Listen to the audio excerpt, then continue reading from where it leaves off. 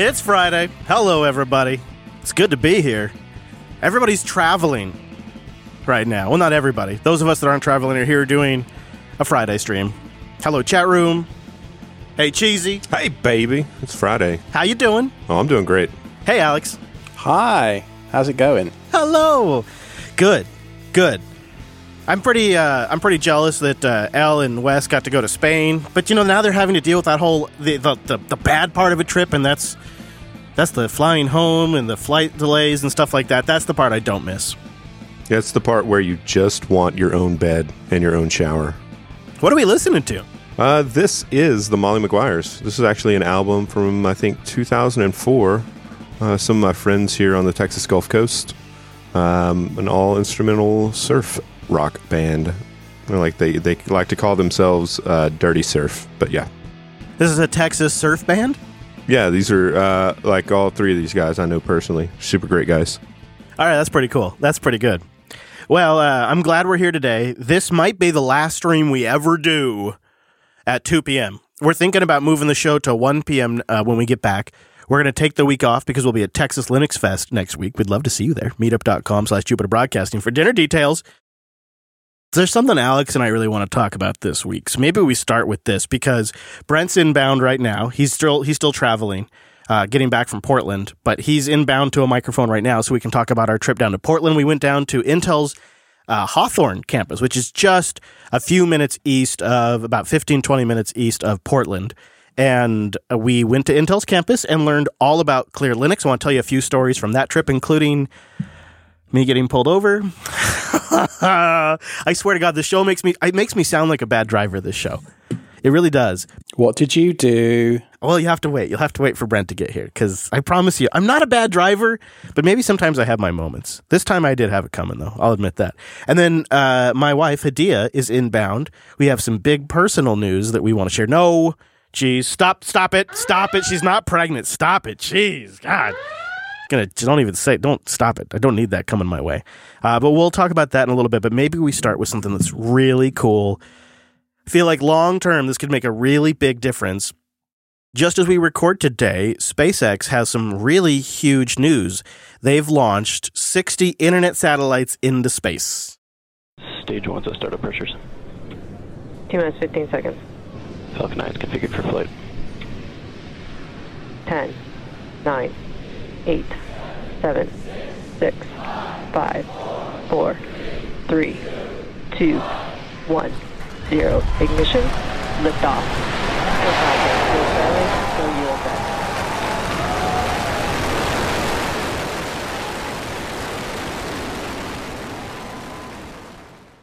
The rocket lifted off from Cape Canaveral Air Force Carnival Air Force, Florida area right on time, 10:30 p.m. I think, which was 7:30 JB time. It was I think their third attempt. Their first attempt was on May 15th. It was scrubbed due to concerns about upper level winds.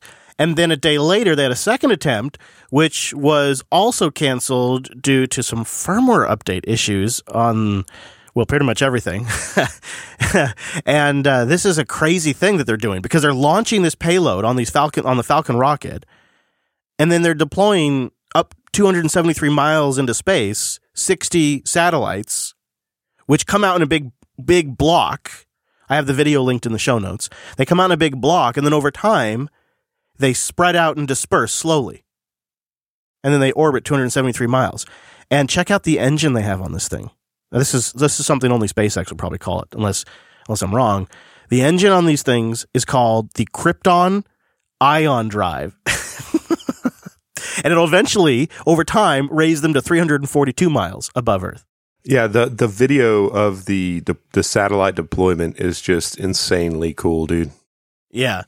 And I guess they designed them to take some damage, so if they bump into each other as they're spreading out, it's all good. They've designed them for that. And over time, they plan to have 11,000 satellites in space. We're living in the future, aren't we? That's huge, right?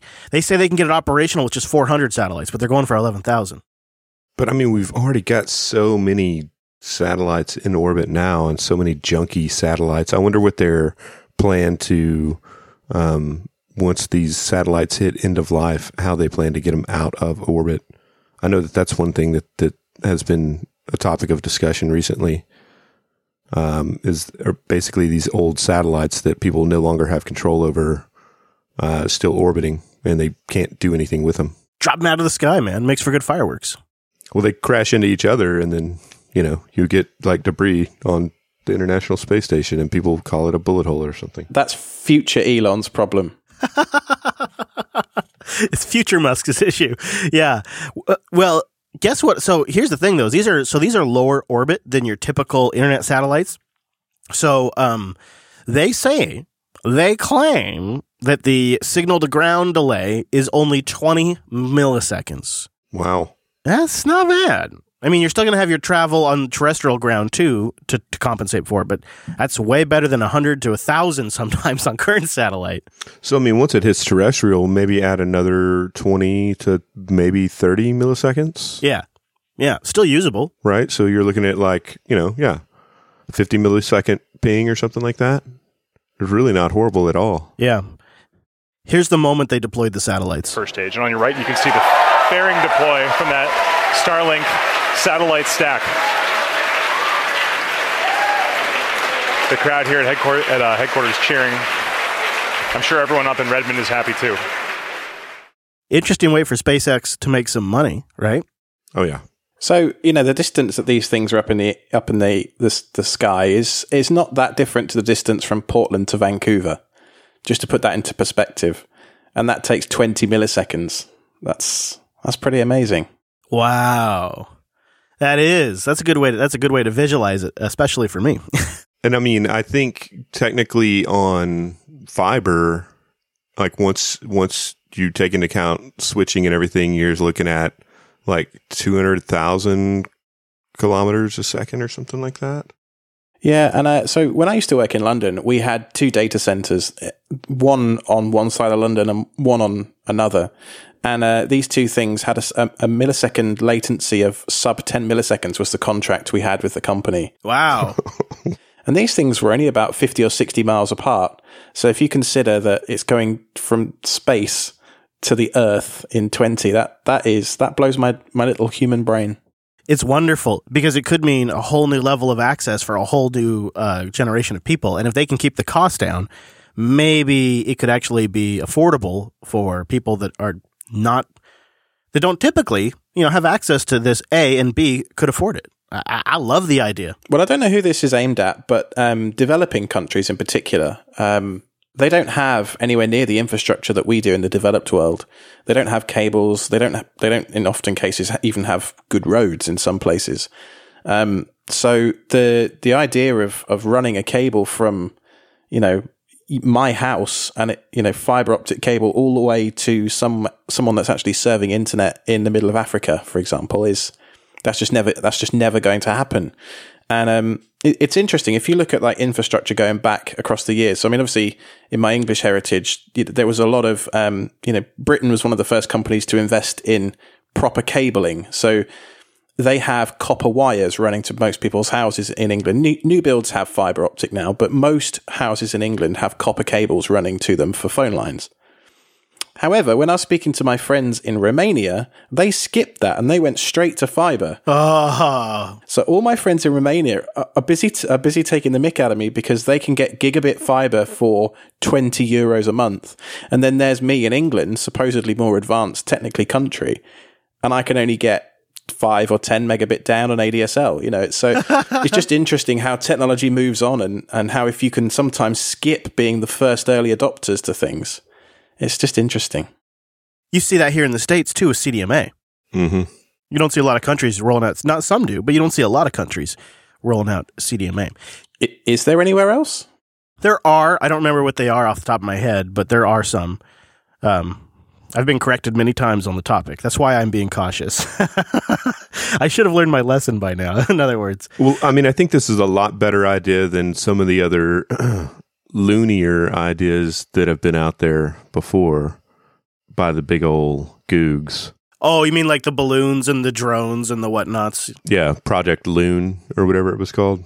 Good point. There's also Pixel Pimp brings this up too. Pixel Pimp in the chat room says it's time to build a next generation smaller shuttle, like the canceled Venture Star. There is a sustainable aspect to what SpaceX is doing that I don't think we've talked very much about here on the JB Network.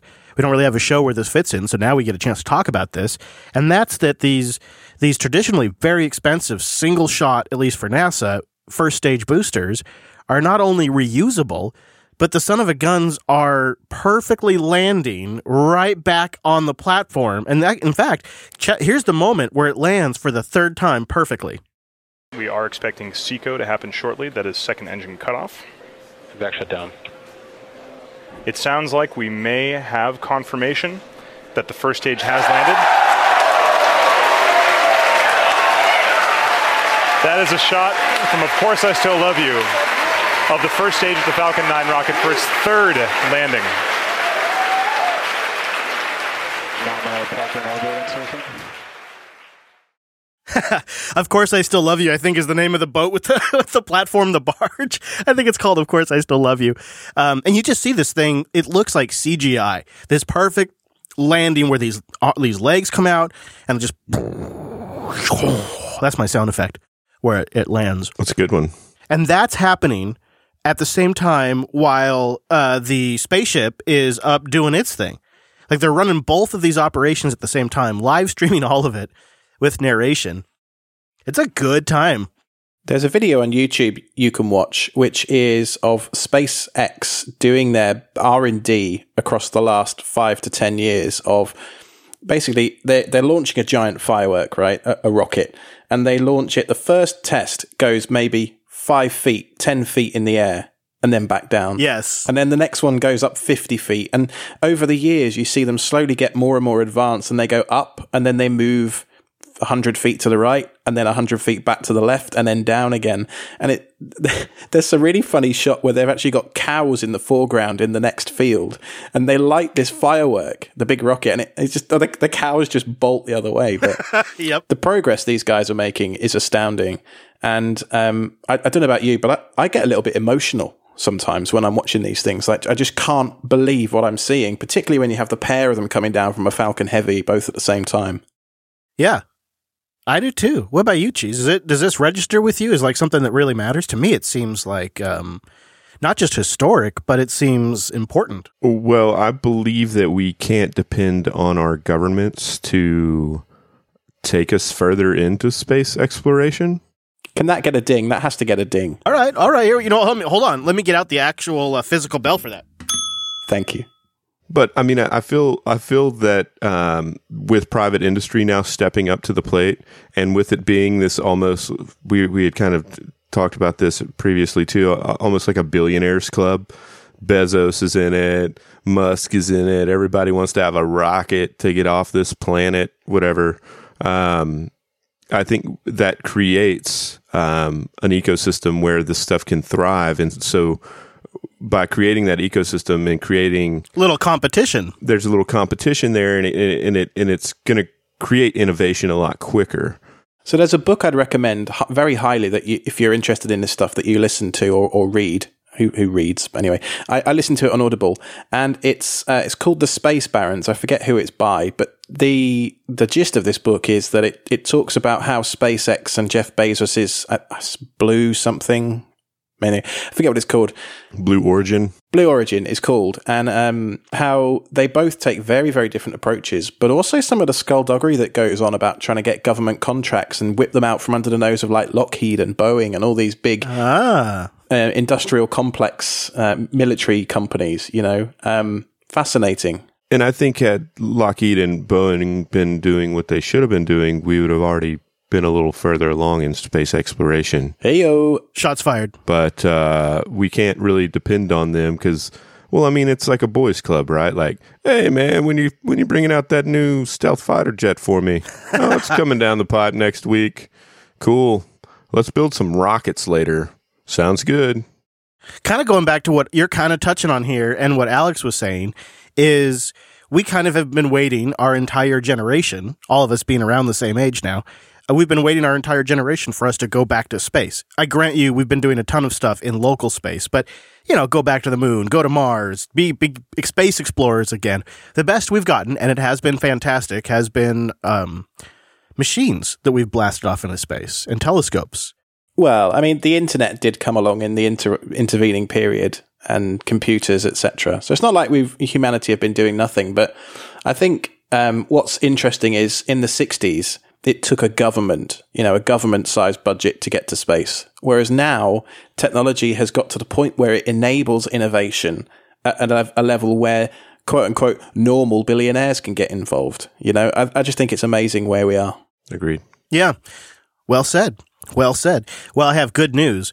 The show moves forward, and Hadiyah is near the studio now, so we're about to talk about our big news. But just a really brief follow-up from last week's episode.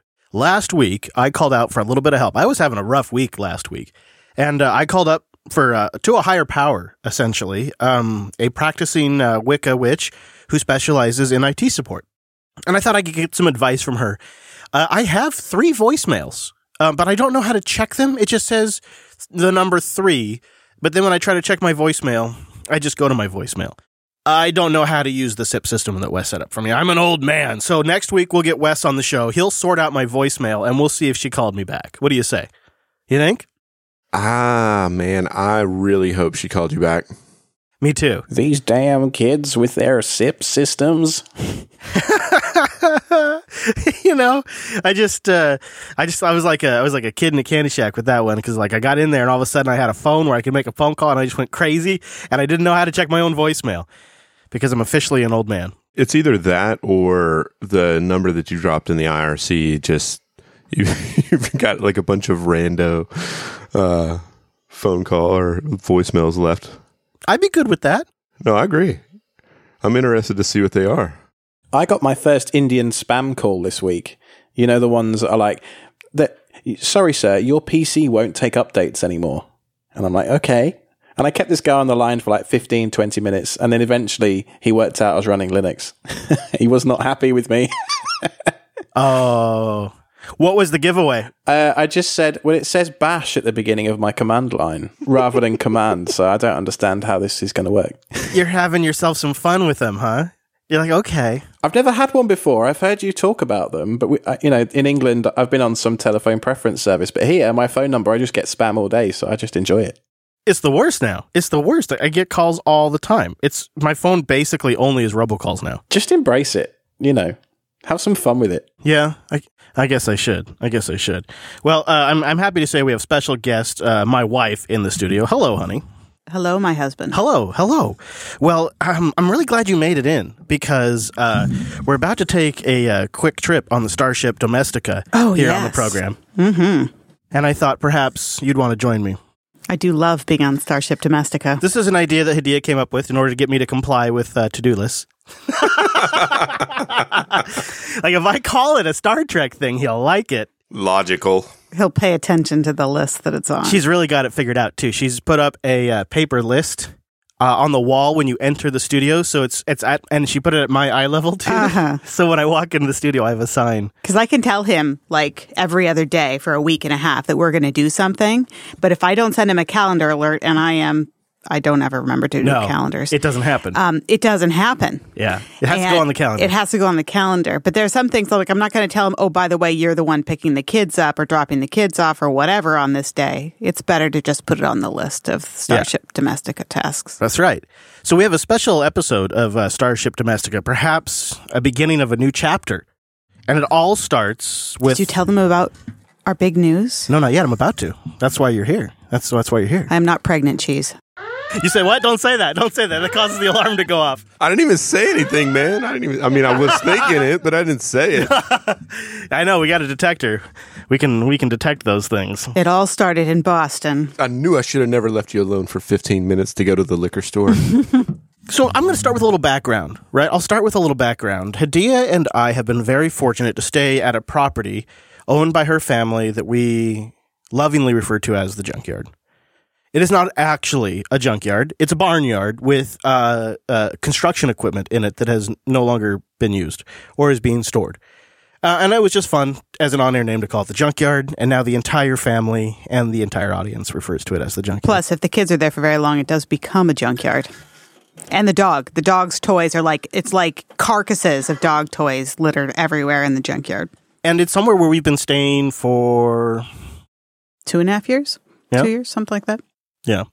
And we thought we'd stay for like a week or two, maybe a month. I didn't like it. I'm like, we can't stay here. No. In fact, I even in the vlog, I was still doing the vlog when we first went there. I was like, yeah, we'll be here for like just a couple of maybe a month at most or something.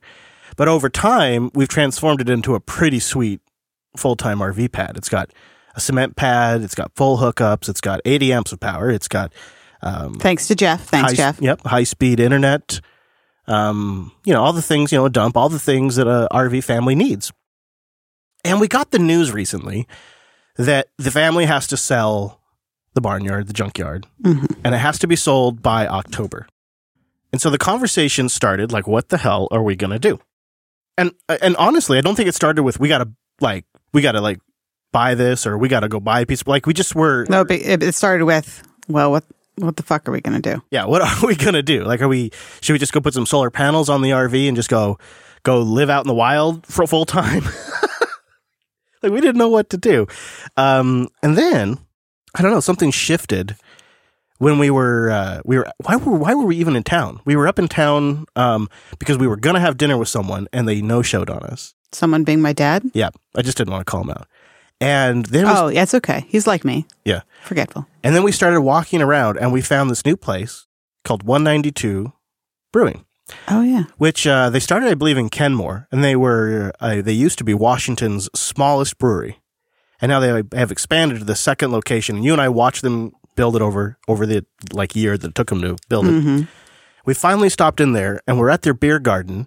Right now, I'm drinking some of their cherry cider. Oh, hello. Yeah, I'm having myself a little cherry cider right now. There's some in the fridge if you want some. If you want to just bring the entire... I have to go pick up kids in a bit, so okay. There's that. And I don't know, something kind of shifted for us.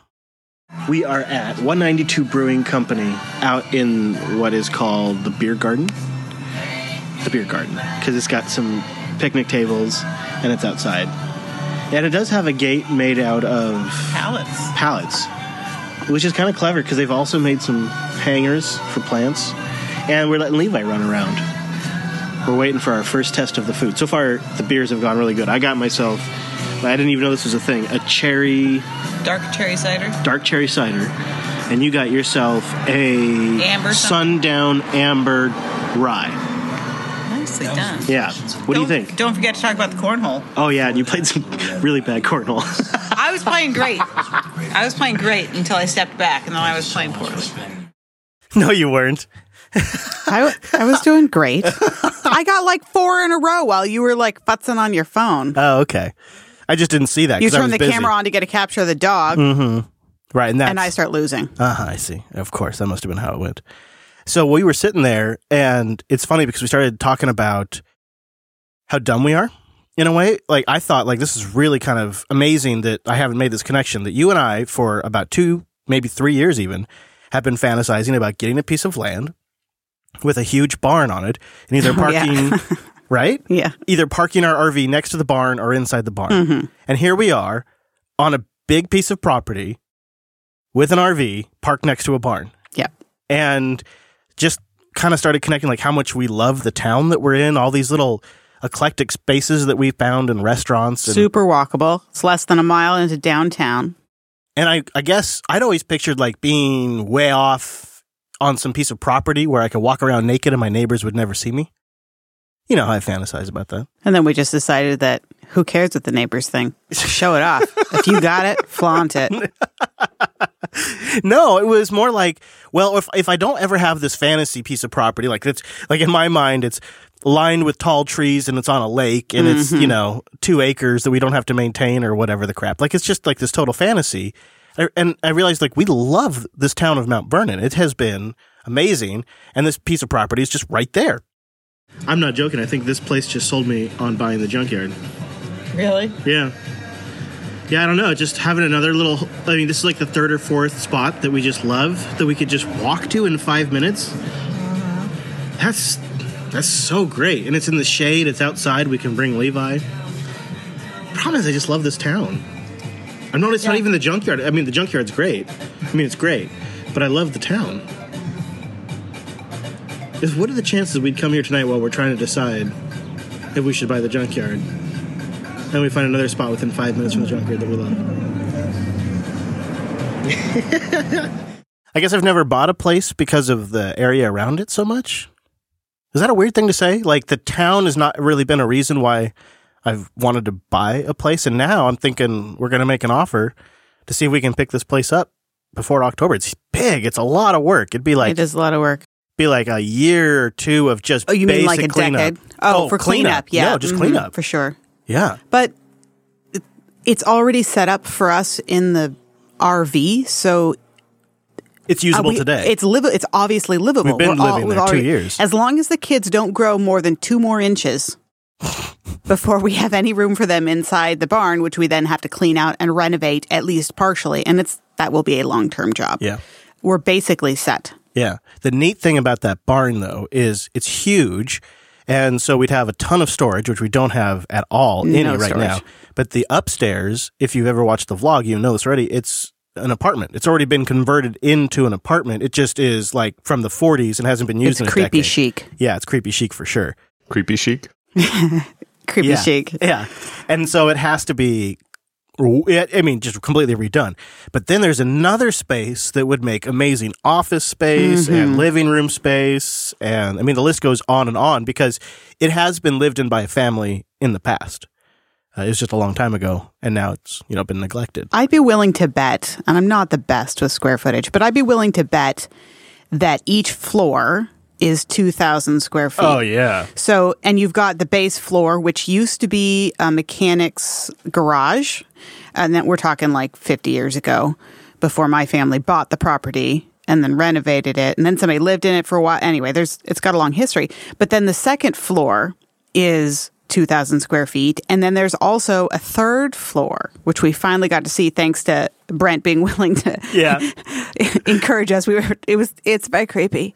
Yeah. But very cool. Brent was such a bro. He went down and got some of his camera lighting for us because there's no lights on is that technically the third floor? That would be the third floor, yeah. There's no lights that we could figure out how to work. But we were so... It is so cool up there. It's so cool because it's like the peak of a barn. Yep. It's exactly of an old cool barn that's still in really good shape with a really good roof. So it's it's really cool. The property itself is nearly 2 acres. Oh, yeah? Wow. Yeah. We would go from having no land and no property to having 2 acres and a giant barn. And it's got some old containers on it that my dad could move. He's got the equipment to move the containers, but those containers would be so cool for the kids. There's 3 We cleaned usable. them out and fixed them up a little bit, and the kids could just have their own cool clubhouse out there. Yeah, a little fort or something. Yeah, they're actually, those 3 would be pretty cool. I guess right now they're mostly holding office equipment and stuff that they just... Oh, yeah, and maybe landscaping equipment? Yeah. Yeah. So it's just, I don't know, there's a lot of opportunity. I don't know if it'd be, kind of tight for us to pull it off, and it's not something we'd really planned on doing. It just sort of... No. When we thought about losing the junkyard, and the other thing that's great about it is on either end of the junkyard, there is children that are our children's age that love to play with our kids. So they have 2 different sets of friends on opposite ends of the junkyard that they can play with. And these friends are they enjoy them so much that even on the weekends that Ange has the kids, she will go out of her way to meet up with these other families. And that means... both families are driving a half hour or so to meet up. That's how good the friendship is with these kids. And then the yard's just like a paradise for them to play in. Oh, yeah. Yeah, so that'd be huge for us, I think. That'd be a really big thing if we end up getting that. So we're gonna start talking. We went last week. We went and started the process. So it's just very early days, but I think we're gonna try. Is there enough room in the barn to actually park the RV? Yeah, you could park it in there. I don't know. The barn is more than big enough, but there are supporting beams. Yeah, columns. I gotcha. I think we'd have to take out the flooring because the flooring's wood in there, so that's not going to support the RV. So, but if we took the flooring out and we gained another couple of feet, I think we could. Linux Fest Northwest next year, we could crowdfund or crowdsource the labor to build you a canopy over Lady Dupes. That's actually what we're thinking about doing is just build a carport that hangs off the side of the barn. Yeah, right. Yeah. It's pretty great. It's pretty great. And then also in the process of these conversations, I discovered that there is fiber laid down in the area near the junkyard. So we may actually be able to get... Oh, wow. Yeah. Maybe able to get fiber into the barn, which... JB2. You heard it first. It'd be a pretty great spot. There is a spot that I would say in a week or two, I maybe in less than a week, I could make it recordable. It wouldn't take much because we, in this digging around with Brent the other day, we discovered entirely new rooms in the barn that we didn't know existed. Yeah, it's really cool. Would you be able to monetize it, like rent some parts out as Airbnb and things to like make extra cash? Would that work? We'll turn the crates into an Airbnb. Oh, yeah. Shipping container Airbnb. Well, I'm even thinking one of those for a studio. Yeah. We'll charge a Pacific Northwest premium. I think the container for an Airbnb is a good idea because we can frickin' sterilize it afterwards. And you got to. You got to. Yeah, you should, right? You probably should. Yeah. The only Linux and open source podcast network brought to you literally from inside a container. Not just talking about them, inside it. Yeah, it could also make for great studio space. That's true. It could. Yeah. All right. Any other items on the Starship domestic agenda this week? I don't think so. None that are as big as that. Yeah, I know. There's so many things going on. Maybe in the future we'll update people on Lady Jupes. There's some stuff going on. Hey, there and later on we could talk about the fact that I'm nearly a published author. I mean, we don't have to do it now. That doesn't have to happen now. Getting really close, though. It's getting less than 2 weeks. Yeah, but people just want to know about flash mobs. Oh, they do? I mean, that's a thing, yeah. So, Hadia, next time my wife's in town and you two meet up, she would absolutely love to come in a flash mob with you. Catherine. Correct. She's got a new dedicated speaker, too. I think we should all do it. I think that would be lovely. Yeah. What do you think, Cheese? You think the junkyard, you come hang out, park your rig on there with me? Oh, absolutely, man. Do a little camping? Wouldn't that be cool? I would totally do that. Yeah, especially if you had another 30 or 50 amp, just a pole outside, Oh, yeah. Also, I'm just going to put this out there. What do you think about a garden? I've been thinking all week about a garden. Really? Of course. I was thinking at the back of the yard. Oh, yeah. But over by the fence? Yeah.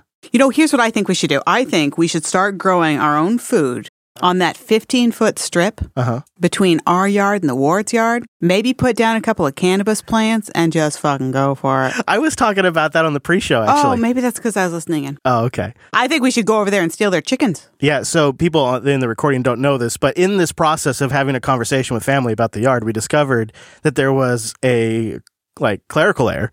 And our yard extends 15 feet into our neighbor's yard, which includes a bit of their garden, a bit of a shed. And their chicken coop. And a nice row of trees, too. Mm-hmm. All ours for the picking.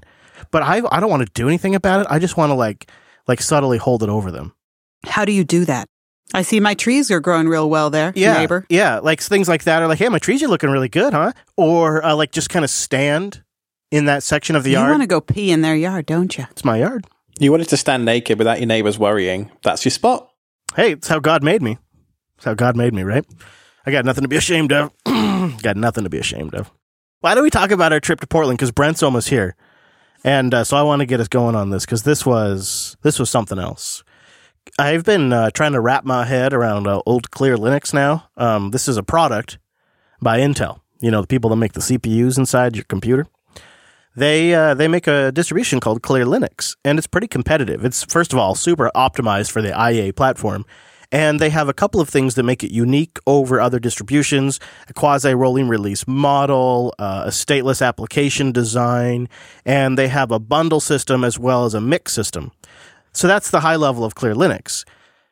To learn all of that and to fully understand what all of that means, though, we had to go down to Portland. And that's where the story sort of begins. So I'll start at the end of the story until Brent gets here. But if you were listening to last week's Friday stream, you probably heard me try to talk Brent into coming back to Washington and going down to Portland with me.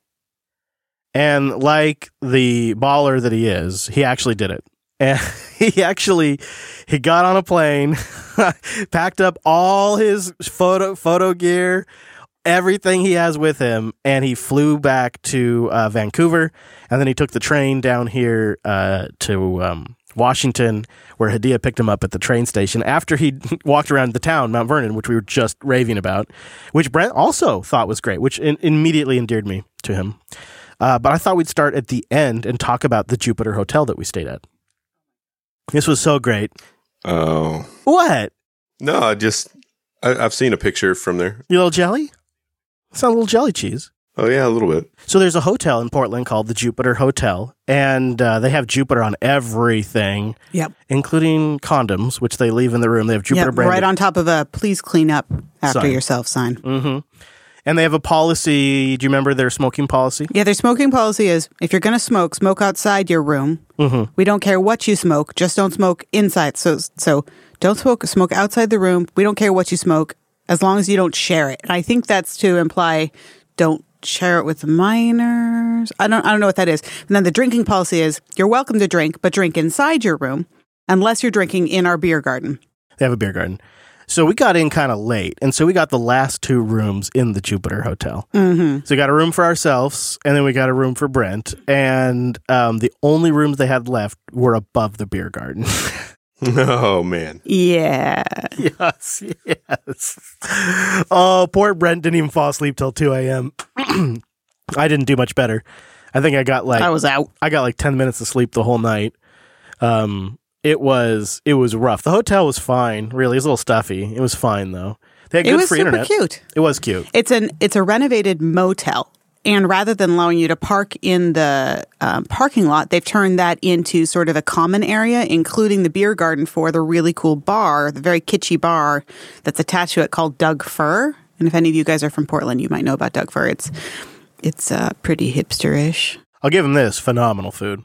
Really good food. Really good. Like, lick the plate good. And very interesting art in the rooms. And they give you earplugs, too, that say Jupiter on them. I can't really abide by Portland traffic. I really hit my limit getting out of there on our way back. Something about it, I just snapped. I couldn't stand it. Like, having to wait for them to bring me my car. I don't know what my deal was, because you'd think I'd love that, but I just did not like it. I just wanted to walk to my car and get out of there.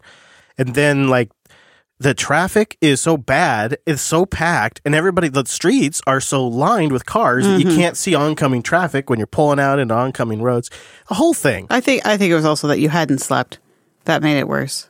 I like the fact that I got to tip the valet with a cider. Yeah. Because I don't keep cash on me. And so I'm like packing stuff, and Chris was like, "Babe, do you have any money on you?" I'm like, "No, I don't. I think we're supposed to tip the guy." I'm like, so I just turned to the guy. I'm like, "Listen, I was kind of hoping I'd have cash on me. I do not have cash on me, but I do have this cider. Would you like a cider?" And he looks at me and he goes, pauses. He looks pauses. at it. He looks at me. He's like, "Well, I'm not going to say no." Yeah. So I'm like, "Here you go." Mm-hmm. And he was still super polite. He like opened my door for me and everything, even after he figured that I wasn't giving him money. I was just giving him cider. I reach a point when I'm really tired and exhausted. It doesn't generally happen unless I've been traveling a lot. Like I'm saying, like driving for 5 days, 10, 14, 16 hours a day, just nonstop pushing hard. I get to a point where when like we arrive at a campground, or like in this case, just because I hadn't been sleeping for days at this, then we're at this hotel, where I just don't want a human anymore. Yeah. So I just tell Hadia, I'm like, "Hadia, will you human for me?" But sometimes, like, people that they just want to talk, man. They just want to like, "How you doing, sir? Good morning, sir. How was your stay, sir? Anything I can do for you?" And I was looking at my car kind of funny because like it was leaking water from the door, like it had rained and it had collected in the door well, and it was coming out as he pulled up because the guy was. And I was just looking at it and I was like, "Is everything okay, sir? Anything wrong?" It was just too much. I thought that was your technique to get everybody to focus on something other than the fact that we didn't have cash on us. And I'm like, "I'll go for it." Oh, that would have been clever. Yeah. No, I was just zoning out. That's it. Ladies and gentlemen, entering the studio now, it's Brent. Hello, Brent. Dun, dun, dun, dun. Hello. We were just starting to talk about our trip to Portland. We started with the end, talking about the Jupiter Hotel. Oh, man. That was so much fun, wasn't it? That was great. So let's start, though. This is kind of embarrassing. So Brent got up here on a Monday, and he did Linux Unplugged with us because Wes was out of studio, so it was great. He was in Barcelona at KubeCon. And then we're on our way up to go pick up the RV because it's been in the shop recently. And I'm driving on the freeway, and this Subaru is being really, like, it's from the on-ramp onto the freeway all the way up to the off-ramp, just really riding my butt a lot. And I don't know why either, because I'm not, like, going like super slow or anything. And so it just sort of was bugging me, but I remained cool, put the cruise control on, kept my cool the entire way. I'm not going to be baited by some Subaru. I'm much too mature for that. So Brent's in the car with me. You may have let one or two words go, I think. Yeah, I may have had a few comments to make sure. Yeah, I mean, I'm not above that, but I'm not going to respond, with the car. I'm not going to get drawn into that game. So we're driving home to go meet up with you, Hadia. And Brett and I are just chatting along, and I pull off the freeway, and I'm coming over the overpass, and this trucker and I, we lock eyes. His trucker, he wants to pull onto the road that I'm already on. I'm doing like 45 miles per hour. The trucker looks at me, he starts to roll. I don't slow down, so the trucker comes to a stop, looks at me again, hesitates for a moment, and then goes for it and pulls out in front of me. Only this time now, because of all the hesitation, it's much too close to be safe, right? So I really got to kind of slow way down to 5 miles per hour. And after getting harassed by that Subaru the whole drive, something in my head just it flipped. I don't know, it was the end of the day. Again, I hadn't slept much. It was I was all cranky. And I was like, screw this, I'm passing this truck. And so I, like a gentleman, drop it a gear or two. And as a gentleman does, cut over into the turning lane.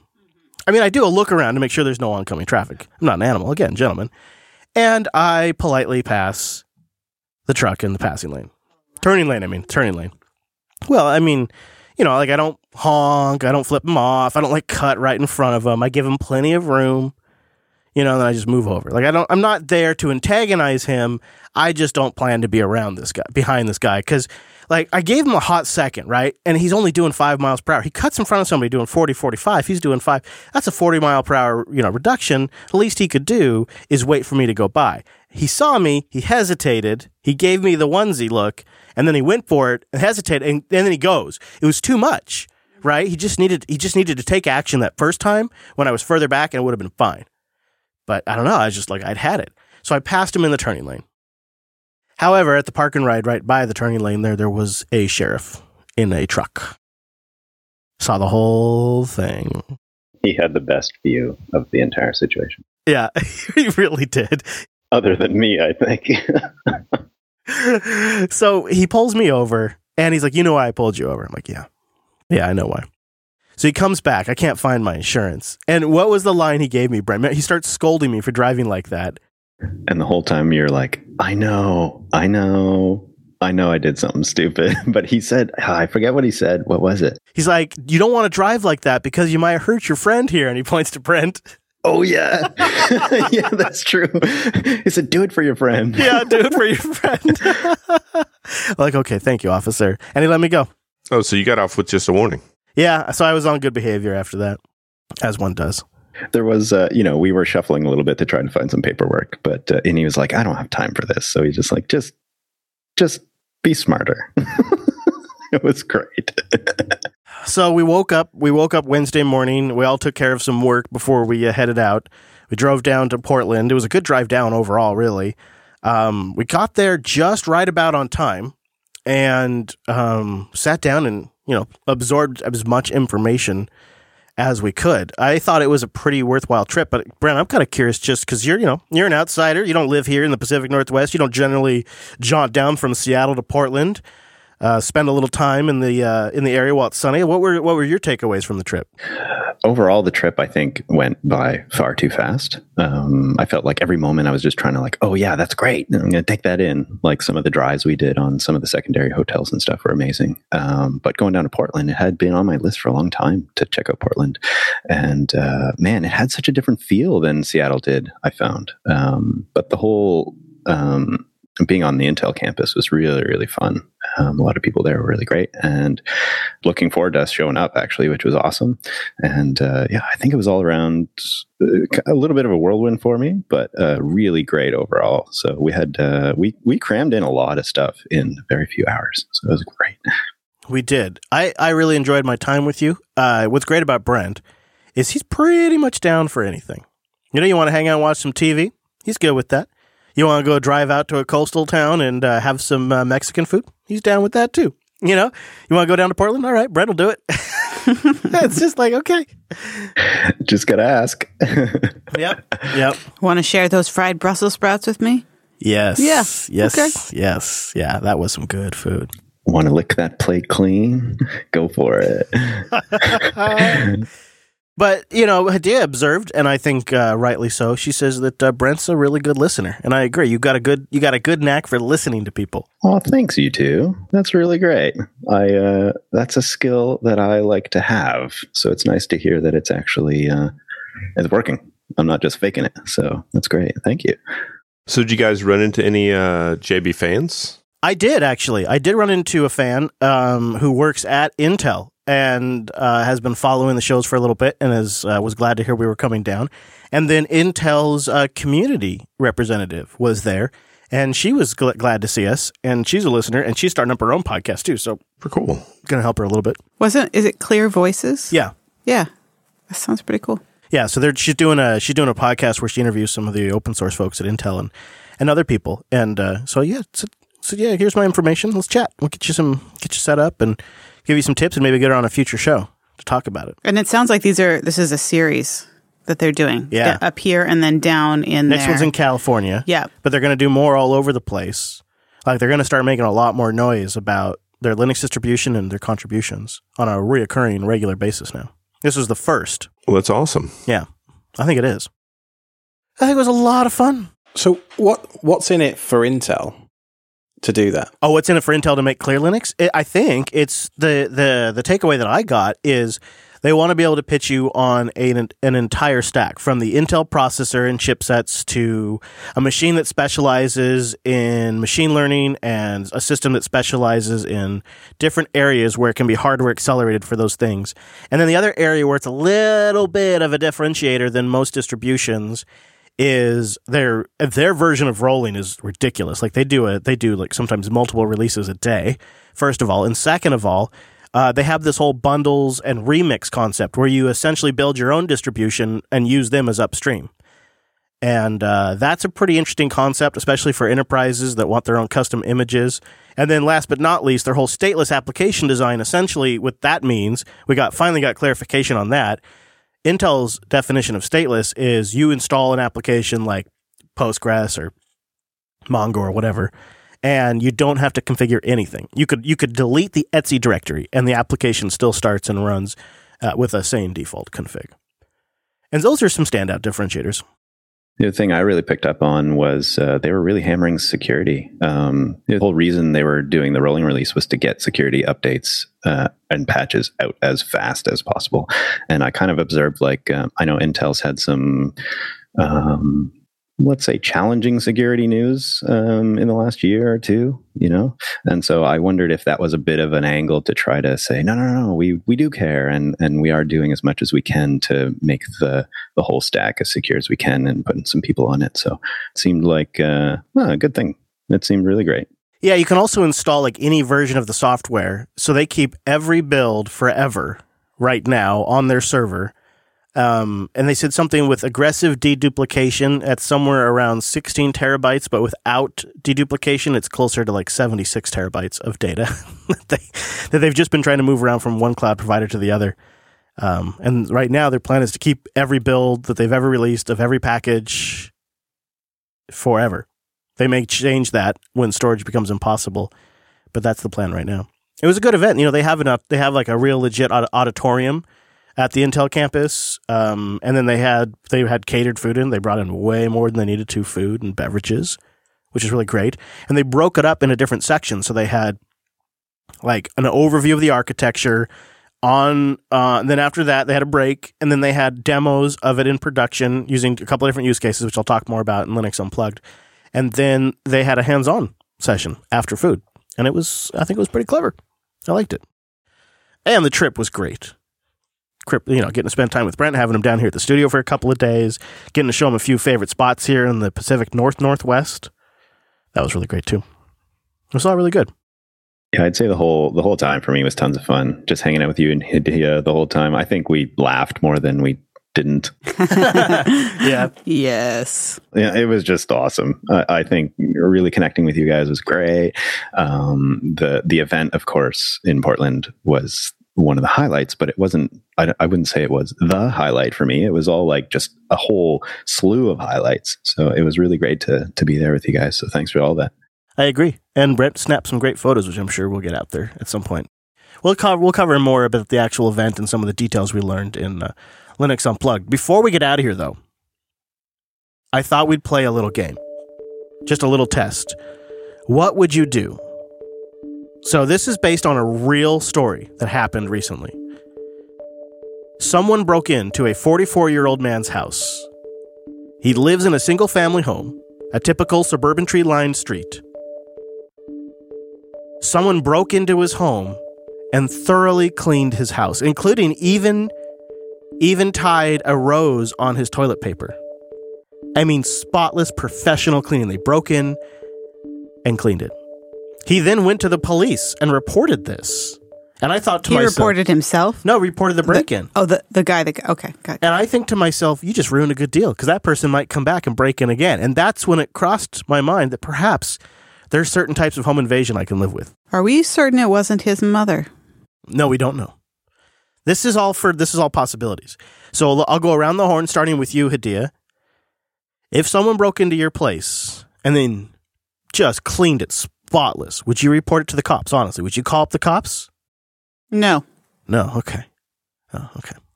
Yeah, I don't think I would either. All right, Cheese. If someone breaks into your house, they use up all your stuff. Maybe they even take a big old Duke in your toilet.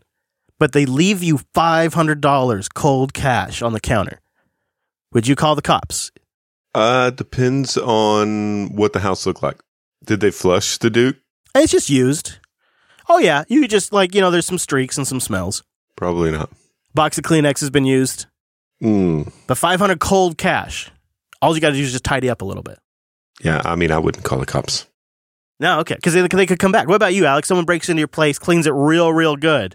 They're up in my business. I'm calling the cops. Oh, there it is, ladies and gentlemen. There it is. I thought one of us would do it. I don't know. To me, I feel like it is a bit of an invasion, but if they clean or leave some cash, I'm pretty good. Let's be honest, it's a bit of a ridiculous situation, this, though, isn't it? It is ridiculous. If I was there and it happened, they would probably get shot. Yeah? Wow. All right, Texan. What about you, Bytebit? What would you do?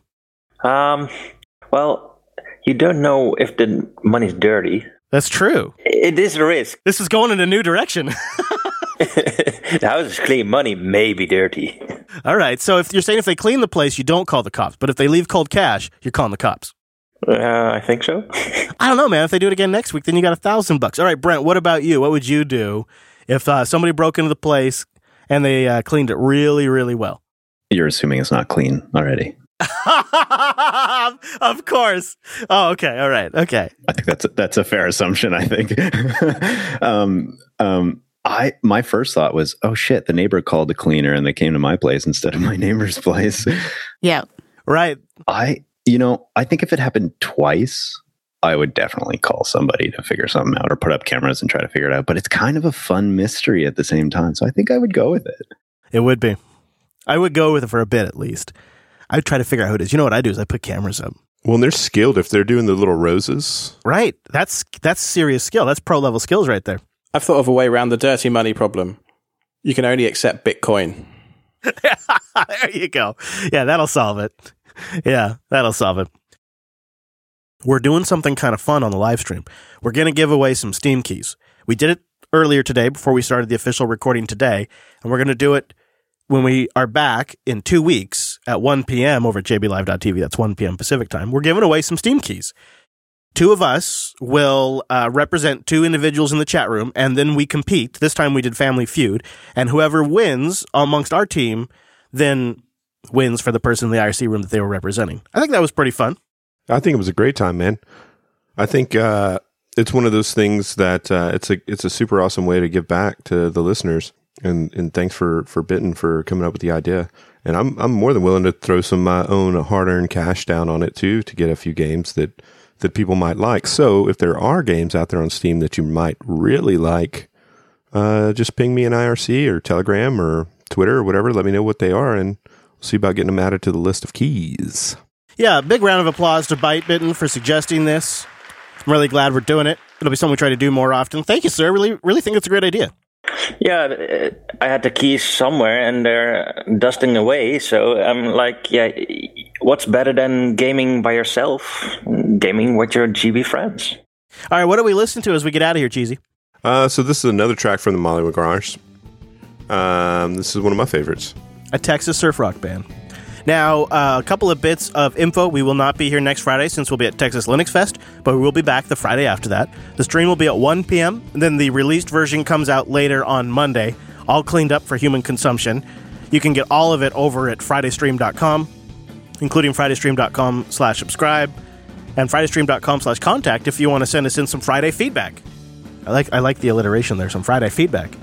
Last but not least, I want to encourage you, if you're looking for new work, to head over to Linux Academy's job page. They got a bunch of positions open right now, and a ton of them are remote, so you might be able to do that work from anywhere in the world. Go check out linuxacademy.com for that. All right, everybody, I hope to see some of you at Texas Linux Fest Northwest. Our dinner information for Texas Linux Fest, that meetup, is at meetup.com/Jupiter Broadcasting. See you back here in 2 weeks.